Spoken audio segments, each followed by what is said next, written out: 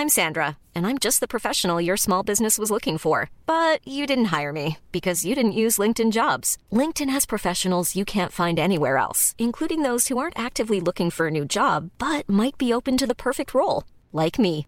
In a given month, over 70% of LinkedIn users don't visit other leading job sites. So if you're not looking on LinkedIn, you'll miss out on great candidates like Sandra. Start hiring professionals like a professional. Post your free job on linkedin.com/people today. Welcome back to the Lanterne Rouge Cycling Podcast, supported by Le Col, here with Benji Nyssen for Giro d'Italia at stage 14, the first proper mountaintop finish of the Giro so far from Cittadella to Monte Zoncolan. It starts actually near the factory in which our show partner Le Col produces their kits in the shadow of Monte Grappa, but they don't do Grappa today. 205 kilometers long, pretty flat for the first 120, 130 Ks. They do a Cat 2 that's not too bad. Forcella Monteres, 10.5, 6.1%.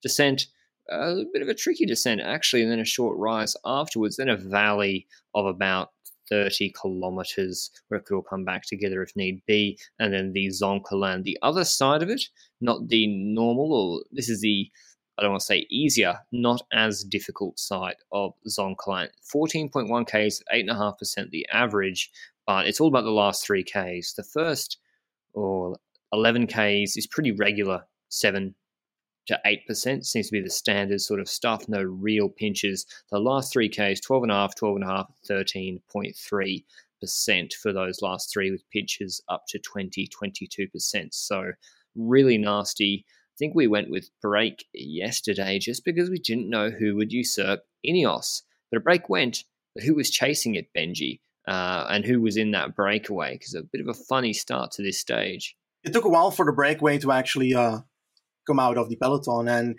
there were quite a few attacks before we saw someone get away. I think the first rider to attack was Thomas de Gent, and that didn't really go too far because I think like half a minute later he was caught. So a lot of attacks kept following. Sagan even tried once because of the intermediate sprint in stage, all that stuff, and eventually a group got away, and a group included Ponomarev, Tratnik, Rocha, Albanese, Fortunato, Bennett, Affini, Oliveira, Mollema, Mosca, and Govi. We also had a moment where Fiorelli was trying to pass an Astana rider on the right and then bridge over, and he actually tried to do that. So I think I'm actually not sure he actually made it to the group because I haven't really noticed him since him trying to cross to the breakaway. But knowing this format of the breakaway, we've got Ponomarev, the 18-year-old, so I was pretty hyped about it. We've got Tratnik, I was pretty hyped about that as well.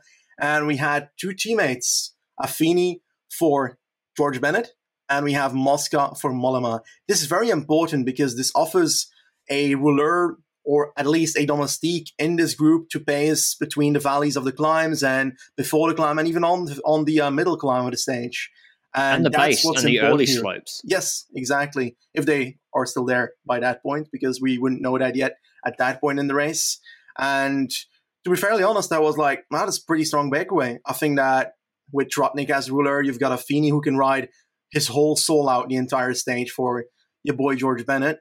And I was thinking, okay, this is a decent group. But the tempo, I don't know. Puccio was pacing at a certain point, but then stopped immediately. And Ineos didn't care, as we said yesterday. Exactly. That's why I was like, oh, come on, Zoncolan, surely there's got to be the GC guy winning. And Benji's like, yeah, but look at how the Giro has been ridden so far, and Ineos in the ascendancy with Bernal, and that's what happened. Ineos, when they're pulling, they're letting the brake go. And then eventually, 30 Ks later, after it's all settled in, with a gap at about 6 minutes or so, Yes. Astana start pulling, and it's like, the stage that Bernal won, what's the one? The little gravel one, the baby gravel stage, Campo Felice, he won that because FDJ kept the gap at 3 minutes all day and they didn't let it go up too much. So why let it go to 6 and then you've got to work that much harder to bring it back? Just start pacing at 3 or 2. Anyway, Astana start pacing. They're obviously interested in Vlasov. They get no help from anybody. No EF. No bike exchange. As we said, Ineos not helping. So EF for Carthy, I picked him for this stage because of Anglerud that he won. Bike exchange got Yates, and they got Nieve as well, and Schultz, who I'd like on this climb to help. Quickstep weren't helping. So just Astana pulling. And that's pretty much how the stage played out. Astana pulling all day. They get to the Category 2. The gap's holding about 5 minutes 50. It goes down to 5 minutes. At the top of that Forcella Monteres Category 2 climb, Affini is doing a stellar job for George Bennett in that breakaway. I mean, he's almost extending it on his own. And then Astana attacked on the descent, Benji. It was a sleepy stage GC-wise, and then all of a sudden, Astana on the attack again, which we saw all the time in the Basque Country. And what did you see there in terms of Astana attacking? Was it just a deliberate attempt? Were they forcing pace, or did someone just lose the wheel behind them? I think a combination of both, because I didn't exactly see them hammer it in the descent, but they are pretty known for their descents, Astana. I think a lot of their riders are actually very good at descending. It's one of the skills that team is great at. And despite not having Yoni Zagiri here, for example, or Aramburu, they still have riders that can really smash those descents like crazy. And a gap opened up, like you said, a gap that opened up with 7 riders at the front at a certain point. That was, I think, 3 domestiques for Vlasov. We had Bilbao, and we had Bernal with, I think, Castroviejo in that first group. Then a gap of, honestly, a good 15 seconds to the next group, solid. Which was basically everybody except for the team of Remco, who is caught in a third peloton, again, 15 seconds behind. So that gap in the descent started so quickly, and the gap was suddenly huge. 15 seconds, pretty huge after a descent, to be honest. I think so. Definitely if it's 3 pelotons. And we saw them slowly crawl back after Coffee's team started pacing in the second peloton, and Remco's team started pacing in the third peloton. And while that looked all amazing and it was really cool by Astana, I'm afraid that it didn't really go anywhere at that point. And, well, they came back to the second group came to the first group, and then the Remco group caught up as well. So that was it for that move. But at the front of the race, we had the breakaway, honestly, working well together, because you have 2 riders that are riding their soul out. They're burying themselves, Affini and Mosca. Looking at Affini's face, it looks like he was genuinely dying trying to keep Bennett ahead of the peloton. And the gap wasn't actually going down while Astana was pacing. He extended it. Yeah. So the Zonklan, it says, 13Ks, 8%, but there's climbing beforehand, and it's 2 to 4%.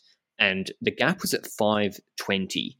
As the peloton all come together, Astana pacing again. The gap's at 520. I think Astana are pacing with Pronsky, small guy, Kazakh, climber. He's 22. He's actually quite good, but he's a climber. He's pacing, and then Affini's on the front, and Mosca pacing the break. And this is how gaps, because you always think, how is the break gaining more time? We've got this massive engine, Affini pacing. He put a minute almost into the peloton going into the base, and they went into the base of the Zonklan with a 6-minute 23 advantage on the peloton. 6 minutes and 23. And I know it's a hard climb, but that's a big, big gap as long as people don't blow up. And no one was really, and they'd all worked together. No one's really attacked at that point. And it's still Astana pacing. And the gap's not really going down. Okay, 520 and co, and etc. What did you see in the break, Benji? The odds are starting to really shift in their favor. You thinking Bennett and Mollema were being overrated given what we've seen so far in the Giro, and maybe Mollema's pedigree on these sort of climbs compared to other riders? And what were you seeing from, I think, other riders attacking early, Oliveira wanting to keep the pace up, etc., after Affini dropped off? Yeah, when Affini dropped off and Mosca ended up dropping off as well, I was honestly looking at the odds of the breakaway on betting websites, because I don't want to promote betting in any way. And whatever we say on the podcast is not financial advice. Let that be clear. But I was checking. Okay. I lost money today. Okay. On the finish today, just before the Zoncolan start, I was looking at it, and I think it had Bennett in first and Mollema on same. I think 325 or something. Which basically means for the uninitiated. The reason we refer to that is because it's like an indication, just the implied probability of what people think are going to win. So Bennett, he went down to $2. That means people think he's got a 50% chance of winning the stage. Mollema was then at 4. So it's really, everyone's Bennett, Mollema. That's why I'm asking Benji, what was he looking at slightly differently from the other guys in the group? I was looking at the other riders because I wasn't so confident in Bennett and Mollema. We have seen, honestly, not too much from them the last week and a half. I think Bennett had that breakaway stage with Brambilla, but a good Bennett drops them on the climb beforehand and is not caught up with that with that battle with Brambilla afterwards. He should have dropped him on the climb if he was in good form. And Mollema, he was unable to get into that breakaway, I think. Well, he got in that breakaway a few weeks ago, yes, and Mader destroyed him completely. So, like, to be honest, I wasn't too confident in the both of them, and I was looking at the others, and I've said this entire Giro that I was looking at Tratnik to win a stage somewhere in the Giro. He's been really underrated when it comes to his climbing, and the guy can push some real watts, but I was scared for the last 3 kilometers for Tratnik. But he was at odd 81. That means that how much chance do you have if you got odd 81? 1.2%. 1.1%. Crazy. And I think Fortunato was about 40, 45 at that point. And I decided to throw, I think, $10 on Tratnik on. And I said Benji was crazy. Thing. I said, what are you thinking? I said, he's a heavier set guy. Yep. Like he's not like a tiny climber type. I see him more of an engine. What are you thinking? Whereas Fortunato is like 5'6", 58 kilos, dripping wet. And I think Fortunato is the guy that really got underrated in this breakaway. Looking at it simplistically, the last 3Ks are at 13%. Who is the skinniest, lightest, smallest guy in this break? Lorenzo Fortunato on Yolo Cometa, the Pro Conti team. And he had a couple of decent results. He's been there or thereabouts. The Giro, 21st in the San Giacomo climb, the Guardia San Framondi, 24th, Campo Felice, 23rd. Now, these are results, nothing to write home about, but he's competent. And then you've got, this is the first really steep mountaintop finish. And so the way that the climb played out for the breakaway, who would go on to win this stage, is cat and mousing, people attacking. Bennett, I initially thought he's playing it smart, trying to ride smooth watts, allowing other people to close wheels. But actually, I just don't think he was that strong today. Same with Mollema. Oliveira was doing a lot of pacing. Tratnik goes clear in the saddle. He's put on what looks like a 34 cassette on the back cleverly today. And he just wants to ride his tempo before the steep stuff starts to get a bit of a gap because he knows he's going to struggle there. And he's just riding his pace instead of everyone else attacking each other. Eventually, Fortunato bridges to him. Those two, I think, is key, really start working well together until the last bit, until the last 3Ks. They even go into 2Ks to go with all together. And we're thinking, but at that point, we're thinking, this is trouble for Tratnik. Because, how concerned were you for Tratnik, Benji, when he's with Fortunato going into the last 2Ks? Did you think, was there literally anything he could do differently? I was completely believing the dream, but I got to be honest, like in the chat that you were in, I was saying, I need hope right now because I don't have it. And that's because, well, you said it. He weighs more than Fortunato. He does have a bit of a punch, but he doesn't have the punch for 3 kilometers long on a steep section. Yeah. Fortunato, he's been climbing really well this Giro. He wasn't necessarily a full climber before this Giro. I thought he was more punchy sometimes, but in the end, I think that at the end of this, at the start of that 3 kilometer section, I was scared. I was genuinely scared. And definitely the moment that I looked at Tratnik's face in the wheel of Fortunato and it looks like he was biting one of his teeth out, that wasn't amazing to see. Well, he was biting his teeth and Fortunato looked like he was crying on the steepest part. So, I don't know, bad facial expressions from both of them. And the reason they're clear, and we're like, these guys, one of these two is going for the win. They've put 45 seconds on Mollema, Bennett, and Oliveira. And when we saw Oliveira pacing for Mollema and Bennett, we're like, they're done because he's not a strong guy, but he's not the guy you need to bridge this back. And behind, Astana have stopped pacing and Ineos are pacing, but they hadn't really before the first 3Ks. They were keeping the gap pretty stable. We'll go back to the GC men in a second, but they're 3-4 minutes plus behind. Fortunato goes clear. And we didn't really see him attack Tratnik. It's more just like he can keep doing the watts and turning over the gear on these 20% sections. And Tratnik starts to zigzag, and it's Fortunato just able to keep going, winning the stage, his first pro win on the Zoncolan. Incredible for the 25-year-old. The first win of Yolo Cometa in the Giro d'Italia, surely their biggest win to date. And how much did he put into Tratnik? See, 26 seconds. So they were pretty much together. And Tratnik was about 10, 15 seconds behind and just kept going out because, once you crack on the Zoncolan, you're done. Eventually, the next best to the breakaway was Covey, actually, who had sat on for a lot and then started to attack and bridge back. But back in the GC group, Benji, when you saw Ineos pacing, a ferocious pace? I don't really feel like it was when I saw everyone four wide. I mean, did you think that anyone should really be in trouble? And was anyone really put in trouble before the first 3 kilometers? Yeah, not really. Bernal had about, I think, 12 teammates today. So by the time they started the Zoncolan, they could just... Only 5. No. I count Astana as well. So we'll talk about that in a minute. Okay. On the final climb, I think that the tempo indeed was not too high from them. I think that they knew that they need to make it until the last 3 kilometers with at least like one teammate left. Because on that last 3 kilometers, you don't have the benefit of drafting. You can't just have a rider ahead of you and benefit from that. There's near to 0% drafting, I would say. I'm not a MOV genius, but I'm pretty sure of that. So by the time they hit that, they need to have max one rider left, and Bernal has to do most of it alone from that point onwards, because then it becomes a battle of 1v1s in groups and so forth, trying to I think like the one reason that I would have a teammate with me at that point is as mental support, because you're like, oh, that can still help me. In the Vuelta on the Angler, Koos was helpful for Roglic, I feel like, mentally. Yep. I feel like it does help a little bit, definitely, especially for certain riders. But yeah, Ineos pacing first with Moscon. He blows up then Narvaez, strong pull for Narvaez. Very good for Ineos pulling him in instead of Sosa.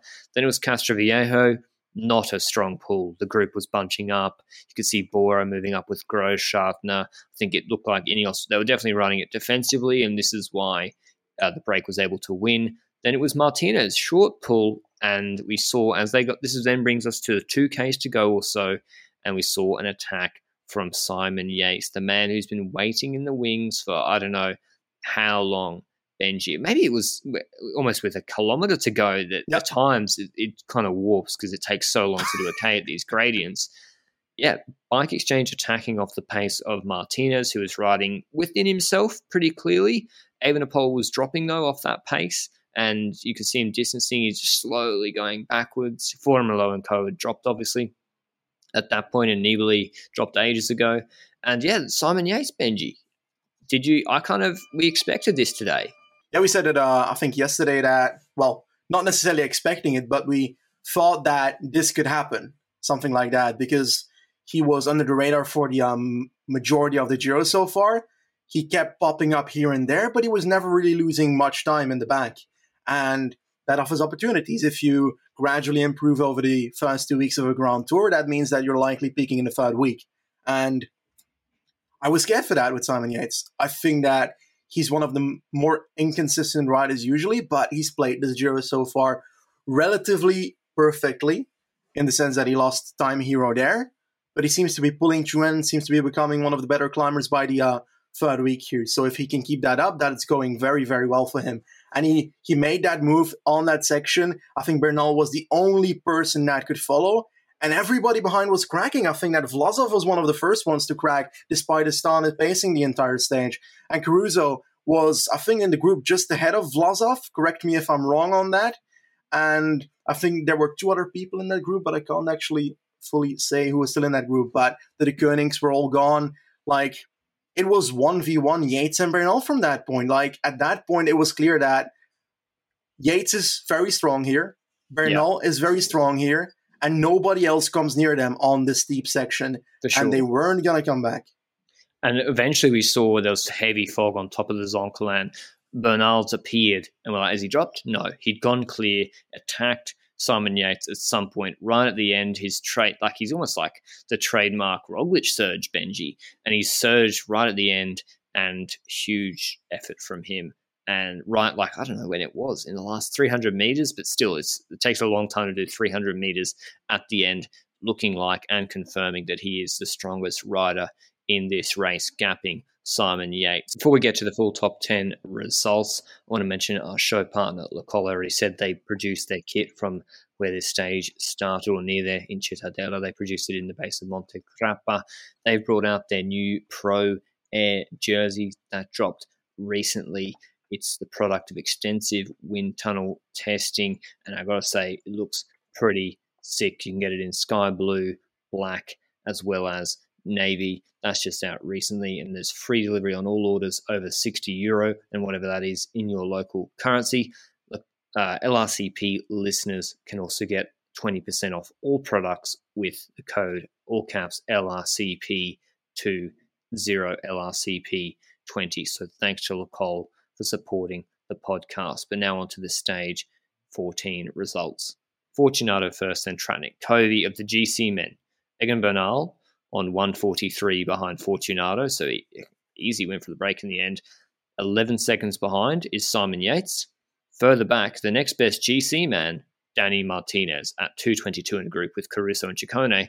That suggests to me kind of confirmation that Danny Martinez was riding within himself on this climb. Ineos were I think they're trying to keep him as a second GC threat for the stages to come, which isn't a bad play. I'm very impressed by Ciccone's performance. Dan Martin at 2:27. Israel started to pull at the base of the Zonkland despite not offering any help all day. Dan Martin still at now over 8 minutes, probably back on Bernal. No one knows what he's doing, so not even himself. So, yeah, I literally don't know what Israel's doing. Were they going for the stage? If he got in the break, I mean, we've already done this topic, but if he was in the break today, he wins, Dan Martin. So, yep. Buchmann lost, I think, about 30 seconds plus on Bernal over that 40 seconds. So quite big gaps, actually, on the Zonkland, even though I have to say it was not an explosive race for the majority of it. It was a Vuelta-style stage, in my view. They just, the big GC group until the last 3Ks, then it explodes, and then we don't see anything because there's so much fog. Maybe not the best viewing experience or that exciting, but the GC gaps are large, and there's a lot of change in the GC, and I think that's a function of the stage being 205 kilometers, whereas the Angleroo 150 or less. But here's the revised GC. Bernal first. Yates moves up to second, 133. Caruso, 151. Vlasov jumps down to fourth on 157. Carthy jumps down to, not a good day for him, 211. Buchmann stays the same, 236. Ciccone moves up on 303. Remco moves down further, losing over a minute 30 to Bernal on 352. Martinez moves up to 354. And Bardet moves up to 431. Foss down to 11th on 537. But yeah, Benji, Astana and Vlasov, what are your thoughts on how they rode today? So yesterday on the pod, we mentioned that there's going to be at least one team that will make the mistake of pacing throughout the stage. I find it a mistake, definitely. I'll go through the details of that in a second. Of pacing, knowing that you're pacing Ineos to the bottom of the last climb where they will take over. You know that from the moment that you start pacing. Now, it starts with when they start pacing. First of all, the gap is already around 6 minutes the moment that Astana starts pacing. What? Yeah, problem number one. Problem number one. Problem number two, they were pacing slower than the breakaway. So how are you going to catch them in the end if you do that? Let me just expand on that problem. Yeah. They deliberately made a decision after Forcella Monteres to slow up so that they could keep the whole team together until the base of the Zoncolan. And they were just pacing slowly with Pronsky. They made that decision. They stopped pacing with Luis Leon. Yep. But yeah, that was problem number two. Yep, exactly. That's actually a very good point that I even didn't write down yet. But that's indeed problem number two. Problem number three is that Vlasov has been dropped every single climb so far. And, well, how can you have such confidence to say, okay, I'm going to put my entire team on the table to try and win the stage while they already have 6 minutes the moment that we start pacing, and we're pacing slower than people in the breakaway, so we're not actually getting any closer. And at the bottom of the climb, they're going to have more time than the moment that we started pacing. So yeah, that story didn't really last. Next to that, the people in the breakaway, Affini and Mosca, you know that those two people are going to keep pacing. If you pace with two riders for the entire half of the stage in the peloton, that's the same as them pacing with two riders at the front for the entire half of the stage, which is Affini, who can ride better than Fellini at the front of a group. I can tell you that. We've seen him ride, I think, yesterday in the sprint, which is a bit weird to say, but it still happened. So that's for me a fat problem, that the moment that they do decide to pace, they decide to pace with two riders, while you know that at the front you've got the same two riders riding that arguably are better riders than the ones you are putting at the front to pace in the peloton. So you're not going to get any closer with that. It's actually a combined thing with the second point I'm making. But next to that, what is the difference here? So if you if you pace this Astana, well, I'll bring you to a different point first. So we hear on Ride that Martinelli, the team manager of Astana, is saying something accordingly as, it's Zoncolan, we're riding because we want to have a champion that wins the stage. We want to have a champion winning on the stage at the end. Okay, if you're doing that, you need to ride fast in the breakaway to catch them. That's one thing. Next to that, what would you do if you don't have an Italian as a team manager? Likely not see the stage as that opportunity because, well, Carfi and EF, same situation, and they decided not to ride. And Carfi beat Vlasov on Angliru. So we can look at that as a bit of a comparison there. I think that Astana had in no way the need to ride on this stage. And I think it has, whenever Movistar... I don't think it's that big a problem. I disagree. I don't think Vlasov lost any more time today. Correct. Because of what Astana did. I think they had a crack. It didn't work out. At the end of the day, Ineos did not pace Zoncolan that hard. They did not shred the group. Large GC group, still going into the last 3Ks. Vlasov, okay, he's got no teammates on the Zoncolan, but no one attacked him early on the stage, and he didn't have to close the gap where a draft matters. He gets the last 3Ks. It's every man for himself, and he just didn't have the legs. So I guess it didn't cost them any more time, but to your point, Benji, it cost him his entire team for the next week. Like, they won't be done after this, but they will have completely spent them on this stage. While that's a fair point. There's so many other stages this week that it fits so much better. Vlasov said on the podcast to us last year, not yesterday, last year he said, 6 to 8% is my preferred gradients. Don't really like the steep stuff as much. Not my preferred gradients. He said this, it's not his preferred gradient. And so this Zoncolan, they basically did, it's not tempo, but they didn't shred the group Ineos up to 3Ks. And then Yates just hit it and gapped everyone with Bernal on his wheel. And so you've just got this massive surge that Vlasov can't respond to. So it just didn't seem to be the right stage for Vlasov as well to do it. But what about Simon Yates, Benji? Do you think he's a real threat for Bernal now, a minute 30 back? Are you surprised Bike Exchange didn't pace? I mean, they had Nick Schultz. I think I'd criticise them a little bit more. They got Nick Schultz finishing 20th on the stage, and you remember got breakaway guys up there. He finished it with Evenepoel. I don't blame them. You wouldn't have paced knowing that Yates wanted to attack, or do you just think Yates wanted to just, if he felt good, he felt good? I think it benefits him that you're playing the under-the-radar card you've been playing for a week and a half.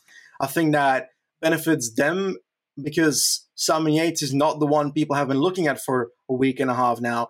And if you would start pacing before the final climb, then every single team would be looking at Yates to make that move at the end. Now, to be honest, he'd still make the move if they would have paced. But the thing is, what difference would it have made? Like, if you pace here, you have every other team has climbers that have been dropped by Bernal on every uphill finish.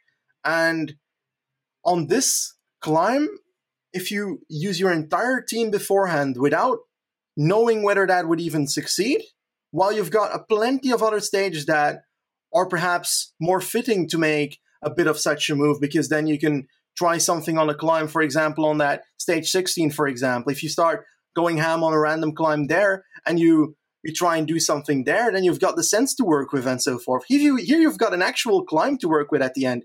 And if you have just that one climb at the end, you're literally bringing Ineos to the bottom of the climb. They're going to pace for 6 kilometers until they hit that 3 kilometer section.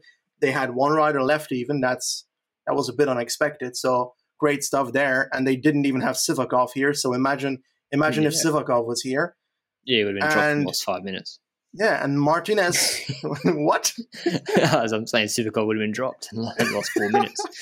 I think Martinez is better on this sort of terrain. But yeah, I think so as well. It's tough to say. I mean, it's Ineos domination right now. For me, it hurts more because I feel like whenever Movistar does this exact strategy, people criticize them for it. And whenever that happens, well, I think that a lot of other teams get a free ride when it comes to tactics sometimes. Astana is a team that has had a lot of criticism for tactics as well in the past, to be honest. But I genuinely believe that today they made a mistake. It didn't cost them more time with Vlasov, but it did cost them a lot of energy with their teammates that honestly, without them pacing the entire stage, the stage would have finished exactly the same. I think I'm just so reluctant to criticize teams for trying. And we've seen teams not, since Landa crashed, no GC teams really trying this Giro because Ineos is so strong. And I didn't want to, I never criticized, I don't think, Bahrain for trying in the Tour last year in the third week. And it came to nothing. And you got that, the scared Landa face meme almost erupts from that. And that's why I'm so reluctant to criticize a team for having a crack. But that's a different stage, in my opinion. I know. But I'm just saying the Giro, it's been a bit conservative so far, and Benji is right on balance that this probably wasn't the stage for Astana to do it, and it seems just based on Martinelli saying go for it today without really considering it all. But it's a shame because we've not really seen too many other GC teams take it up, and hopefully it doesn't mean that other teams are looking at what happened to Astana today and they're thinking, oh, I don't want that to be me in the later stages. Speaking of the later stages, stage 15 from Grado to Gorizia. Bit of an easier stage for the GC guys. 146 Ks. It goes into Slovenia tomorrow. Short stage 2. And we've got a circuit. They do 1.7 Ks at 8.1%. They do that climb 3 times. The Ciclamino point sprint is before that climb, but after a 1.2 K, after a climbing section, I think Bora might pace there to try and put Nizzolo under pressure because Sagan's not that far ahead of him in the Ciclamino points, and then they'll ease up. And then there's the last of that 1.7K, 8.1% climb is with 17 Ks to go. Short descent, and then at 600 meter, 8.1% pinch. Just at the base of that, there's bonus seconds too, which won't concern Sagan. That crest with 6 Ks, 5.5 Ks to go. There's also a short rise in the last K even. There's a couple of little rises. I think this is Sagan all over tomorrow, and I think Bora are going to absolutely slap that last climb, and it'll be Nizzolo hanging on for dear life as the probably quickest man left. Who do you have for tomorrow's stage? Already. Yeah, probably. Indeed, Sagan is the all-out favorite if the peloton takes this home, and I wouldn't see a reason for Bora not to try and bring this home with the peloton. But they failed on stage 3, so there's a possibility that they fail in doing so. If, for example, we've got a breakaway, and we know that Tratnik will probably try and be in it because it's in Slovenia, despite being in the breakaway today. Yeah, he's strong. And that would really fit him, but he just wrote second on the Zoncolan, so he might be a bit tired. I was looking at Tratnik for tomorrow's stage, but now that he's second on the Zoncolan, I don't see that happening. And I was looking at a Moscon for this finish as well, but he crashed the other day. And he was earlier in the train today than I expected him to be. So I think that crash might actually have taken something away from him. And if that's the case, then I don't know if he's going to get even a leash to get away here. I think that they're going to play it defensively because they're winning the Giro right now by quite a bit of an advantage. So, Sagan. Can I offer any other rider for this than Sagan? I'd love to see a Feeney. I'd love to see a Feeney go on the break again, get a chance. Probably a little bit pinchy for him. Moscon's the obvious name, but he won't get. Feline is quite nice out of the breakaway. Fabio Feline, I'd like to see, but he might be on. He wrote he might be tired after working for Bernal today. Oh. Oldani? Chimolai? Chimolai's a good one. Chimolai, can they get him? Chimolai would be good. They won't send him in the break, though, so he'd have to beat Sagan from the group. So Chimolai's a good option, as well as, I don't know, that's about it. I think I just like Sagan a lot for this stage. I think they'll be looking at this one pretty hard, to be honest. But yeah, Agreed. That's tomorrow's stage. I think just one more bit of news from the Giro d'Italia that Benji and I want to round off was Dylan Groenewegen DNSing today's stage, as well as David Dekker for Jumbo-Visma. I just wanted to throw to Benji to see what he thought about the Groenewegen late inclusion for TJV and, at the Giro and how it went for them and whether he thinks it was the right decision. I think that the decision-making around this I don't know, let's be honest, everything we say now is completely in hindsight. I think before the Giro started, we were pretty hyped to see. We criticized it before. Yeah, true. I think that the risk that they took was that Dekker and Groenewegen have not raced together and have not done a lead out and sprint in a race together, which means it's risky to do that. So I think that Dekker, I don't remember him ever being a lead out before, which Why would he be? He's always been the star when he's been in under 23. And then even at UAE, he was riding for himself. So I don't think he ever has any experience in it. Yeah, and like it isn't automatically that when you're a sprinter, you're a good lead out, for example. The other way around, if Groenewegen was doing so for Dekker, it would have been pretty difficult as well. But they had Dekker planned to try and sprint at the Giro. I think that with the results that in hindsight they have, that Dekker would have just as much chance to get in such a situation or such a finish than Groenewegen so far, because he didn't podium a stage, if I recall correctly. He was fourth on the first one, or was he third? I don't know. But like all in all, in hindsight, it doesn't look good.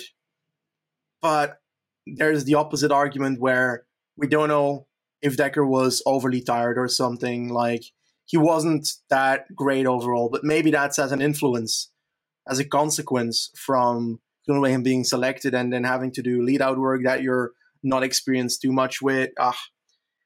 I don't know, just all in all, I think that the decision-making, I can't criticize it in the way that I'll say, they shouldn't have brought Groenewegen to the Giro. It was also a blind guess for them, just as much as it was for me, for example. I find it sad that Dekker didn't get an opportunity for a sprint, and that's kind of my take on that, I guess. Bit of a failed experiment from my perspective. I think, send him to Hungary. I got the video rights there. Could have made some better clips. Plus, we could have got a couple of wins under the belt instead of having a tough time at the Giro. And I think if I'm David Dekker, I'm a little bit irritated. You're like, really? So I'm going to have my opportunity to sprint. It's kind of like what they did with Foss. It's like Foss does well in the TT and then they drop him back in the first climbing stage to help Bennett. And it's a waste of time. It's like, David Dekker's going to do lead out for Groenewegen, and Groenewegen doesn't get a top three in any of the sprints. And like the sprint field here after Ewan's gone, not exactly like the best. No Ewan, no Bennett. So yeah, I think a bit of a failed experiment from that perspective. And I'm not sure if I'm David Dekker, I would have been too happy either. So yeah, and it put Groenewegen in the spotlight a lot, and the Jakobsen comments came out. I don't think it would have been the same way if he went to Hungary and just got a few races under his belt. So yeah, it strange, and we'll see how that plays out with David Dekker. Maybe Dekker just didn't have the legs either, because it's his first Grand Tour and the Giro has been so difficult. But now we're going to move on to another topic that happened in Andalusia today for you podcast listeners. Here it is. Vuelta a Andalusia Ruta Ciclista del Sol, Benji, the last stage. We won't do a full race recap. It's 2 pro stage. Miguel Angel Lopez ended up winning GC, but there was a nasty crash, not a massive pile-up, but a nasty crash at the end with Daryl Impey and Rob Stannard. I'll just go through the last sort of corner to explain what happened.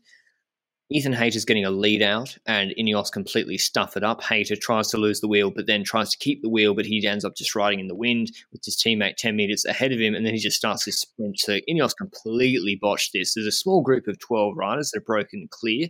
Hayter was the favourite. Also in that group, the quick men, you have Rob Stannard for Bike Exchange. You had Germay pacing hard, keeping that gap, as well as Daryl Impey. They come into the final. Hayter starts to sprint early. Impey follows him, getting a slipstream, moves to the left. It's a straight finish. We've even got a line on the road. Stannard comes from deep, gets into Impey's slipstream, starts to move to the left, and Daryl Impey moves from his line to the left, collides his back wheel with Rob Stannard's front wheel. Stannard sprinting straight. Stannard was going to win this stage, and they both go down hard. Impey onto his right shoulder and Stannard down. Stannard gets straight back up, and Impey looked pretty banged up. Straight away, you could see Stannard remonstrating with Impey, threw his sunnies at him, he's pointing at him. This is with Impey lying on the ground. And I feel for Stannard. I thought I'd be pretty pissed off too. How did you see this sprint, Benji? You've looked at it pretty closely and analysed, where the line was, etc. Who's at fault here? So, firstly, before I dive into who's at fault, I'd like to explain why the certain person is at fault. We know that there's a rule in the UCI book that says you can't deviate from your lane and endanger somebody. So 3 parts of that rule: you can't deviate.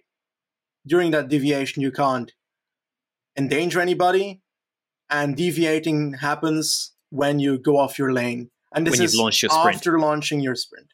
Now, they were launching their sprint. They had launched their sprint, and Impey was riding straight ahead to the line. So there was no one ahead of him or something. He had launched a sprint already. That's like 70 meters to go, 50, yes, 70 meters to go. Exactly. He's riding almost literally in the middle of the road with Hayter on his right and Rob Stannard in his wheel. Rob Stannard decides to go left around Impey, and I can't tell you if Impey saw that Rob Stannard was there, but he went to the left, he deviated from his lane, which is clear because suddenly he was on about 25% of the road. So that means that at least a quarter of the road he moved to the left during that, and he hit, well, the upcoming sprinter, and that is Rob Stannard. You cannot do that. You can't deviate like that, and you are at fault if you do that. Impey is at fault here. Impey broke the deviation rule, and Rob Stannard and Impey crashed because of it. Now, I've seen the commentators, I think, on was it GCN? Unbelievable. It's been unbelievable. I'm about to go off, Benji. Yeah. So, in the light of what has happened in the last year with Groenewegen and Jakobsen, with Buani and Jake Stewart, the furor over Buani with Jake Stewart, and like we agreed, 3-month suspension. We did a video and we're like, yep, 3 months seems about right for Buani. Reckless, endangering Stewart. Stewart didn't crash. I know he hurt his hand, but didn't crash, go down hard. Stannard is sprinting his straight lane. He's in the last 50 meters. He's going fully for the win. Okay, and people are victim blaming Rob Stannard. Oh, he had his head down for a bit. He should look where he's going. It's like, well, he can see Impey with plenty of space. He's got plenty of space in front of him. Impey's on his right-hand side. Impey now, the rule doesn't require intent for any wrongdoing. Intent's irrelevant, but Impey looks down twice, and after the second time he looks down, and it's not as obvious as when Groenewegen checks, but when he looks down straight away after the second time, he starts his move across to the left, and he might have known Stannard was coming, but we can't know for sure. So Impey, when you look at overhead and you look at the space Benji's drawn, it's clear that Impey's deviated. He's launched his sprint, and the commentators saying racing incident. In fact, they're saying Stannard should really mind his front wheel. Oh, there's plenty of space for Stannard to go around him. Oh, why is Stannard angry at the finish? It's really bad sportsmanship from Stannard. It's like, mate, Stannard was about to win. Impey seen him coming, deviated, chopped his front wheel, and Stannard's gone down at over 60 k's an hour. I'd be pretty pissed off too. And okay, people are like, oh, well, he could have gone around him. Fabio Jakobsen could have braked. Is it his fault he crashed? He could have braked, and then he wouldn't have crashed. Does that mean Groenewegen's not at fault? Like, it's just stupid logic like that. If you're sprinting in a straight line, you should be entitled to keep to that line. And Benji and I are always on about this. You know why, Benji? Because nothing's going to come of this, I don't think. Yep. Because it's happened during the Giro. It's a smaller 2-pro race. Daryl Impey's generally probably seen as a nicer guy. And, yeah, it's no harm, no foul. And there's going to be no suspensions. He's not Nasser Bouhanni. Like, what percentage chance do you think there's going to be a UCI disciplinary thing? UCI going to come out and say something and he's going to get a ban? 5%, because there's no media that will jump onto this, I think. Like, with Bouhanni, his name is big because he had historical events happening. He had historical deviations and so forth. He was also a victim of a lot of deviations, but that was left out a lot of the times that when he was basically character assassinated during that time. Now, do I believe that the punishment that Bouhanni had was fair? Yes, I did. We had that video last time. Did. And do I believe that Groenewegen's punishment was relatively fair? Yeah, I believe that. Yeah, fair in a vacuum. Fair in a vacuum. Correct. Because now Daryl Impey will not most likely get a 3-month suspension. I think it should be 3 months, maybe more. Maybe more, because you know what? Nasser Bouhanni had a legitimate racing reason to move to the left to jump on Viviani's wheel, which we mentioned was a mitigating factor. He was just reckless in doing so. Daryl Impey's pretty much just deviated when he's got plenty of space with his lane next to Hayter. For what reason? Why is he deviated? And I think we should be encouraging people, if they're capable of doing it, to keep sprinting straight. Now, there's a couple of things, and the reason why he probably won't get suspended is because Bike Exchange, somewhat disappointingly, are trying to hush this up because, as I said, there was criticism of the way Stannard was behaving because Impey's lying on his back hurt, and Impey was a teammate of Stannard and on Bike Exchange for a long time until he moved to Israel Startup Nation this year. And Stannard was angry, and he was like, what the fuck did you just do? You knew exactly what you're doing, pointing at him. He was absolutely furious, and if Impey had gotten up and wasn't so hurt, he would have fought. They would have punched on 100% if Stannard was that mad. Then after the race, you see the Bike Exchange statement, and I think this is a lot of PR dressing. It's not on Stannard's Twitter that I can see. I haven't checked his Instagram, and they're calling it a racing incident. They got a quote from Stannard. Now, I haven't seen him say this. It's just a written quote on their website. I was just unlucky in the final. I did a great sprint, but was unlucky with the crash. I'm hoping Daryl's okay. It's not a good way to finish the race, but it's part of racing, and I don't think it's anyone's fault. I think that is complete bullshit. And that's all because Impey was probably well-liked in the Bike Exchange team. They don't want to cause any more trouble with him. They're trying to not get Stannard criticised for pointing the finger. And, yeah, I think if you want to know what Stannard really thinks, look at the finish line. Any thoughts on why do you think Bike Exchange put that out, Benji? Is it just because they like Daryl Impey? It wouldn't surprise me at this point. Like, there's no other reason why I would expect that to happen. Like, if it's another team with a rider that is not connected to them. If Buwani did that. Yeah, of course, he'd get murdered for it. Like, genuinely, like, Impey does not have the history of this, which means that people are not jumping on it. And I think that it's not only the team that is doing so, but I think media will probably not jump on this event either too much because it's a less watched event. Cholet was also less watched, but the only reason that got out was because it was Buhani doing it. And Jake Stewart fired it up because Stannard here is playing it down. Stewart, and not criticising, but he played it up on Twitter afterwards. And so that's also an important difference. And yeah, I mean, comment down below if you're watching on YouTube or let us know. Do you see this any differently? The way we see it, two guys sprinting in a straight line, one guy cuts across him. It's pretty clear cut to us. We even have a line in the middle of in the road showing what the straight lane is. And Benji, not only have the media not picked it up, the UCI commissaires haven't. We can't tell if Daryl Impey was relegated or not. He's last in the official results. Well, relegated, yes, but DQ. Don't think so. Or I don't know. There's been no real comment from the UCI or the race organisers, so we're in the dark. We're recording this pretty shortly afterwards. But it's just another instance, right, when people say, and Richard Pluger on Jumbo-Visma was saying there's inconsistent refereeing from the UCI commissaires about Groenewegen, he is kind of right because, and we'll wait to see if we're wrong, it is inconsistent. And I think if they did, the UCI put out the other day, what was that statement, Benji, with the Buhani thing? We're committed to the safety of the riders. We'll enforce these with our iron fist. And yeah, maybe we'll be wrong. Hopefully, the point of doing this is that hopefully it brings more attention to it. But hope they're both okay. Hope Stannard's okay. Would have been a nice victory for him, certainly. And I've got to say, Hayter didn't really deserve the win because they completely bungled that finale. But let us know what you think, or like the video down below if you're watching on YouTube about this incident. Ciao.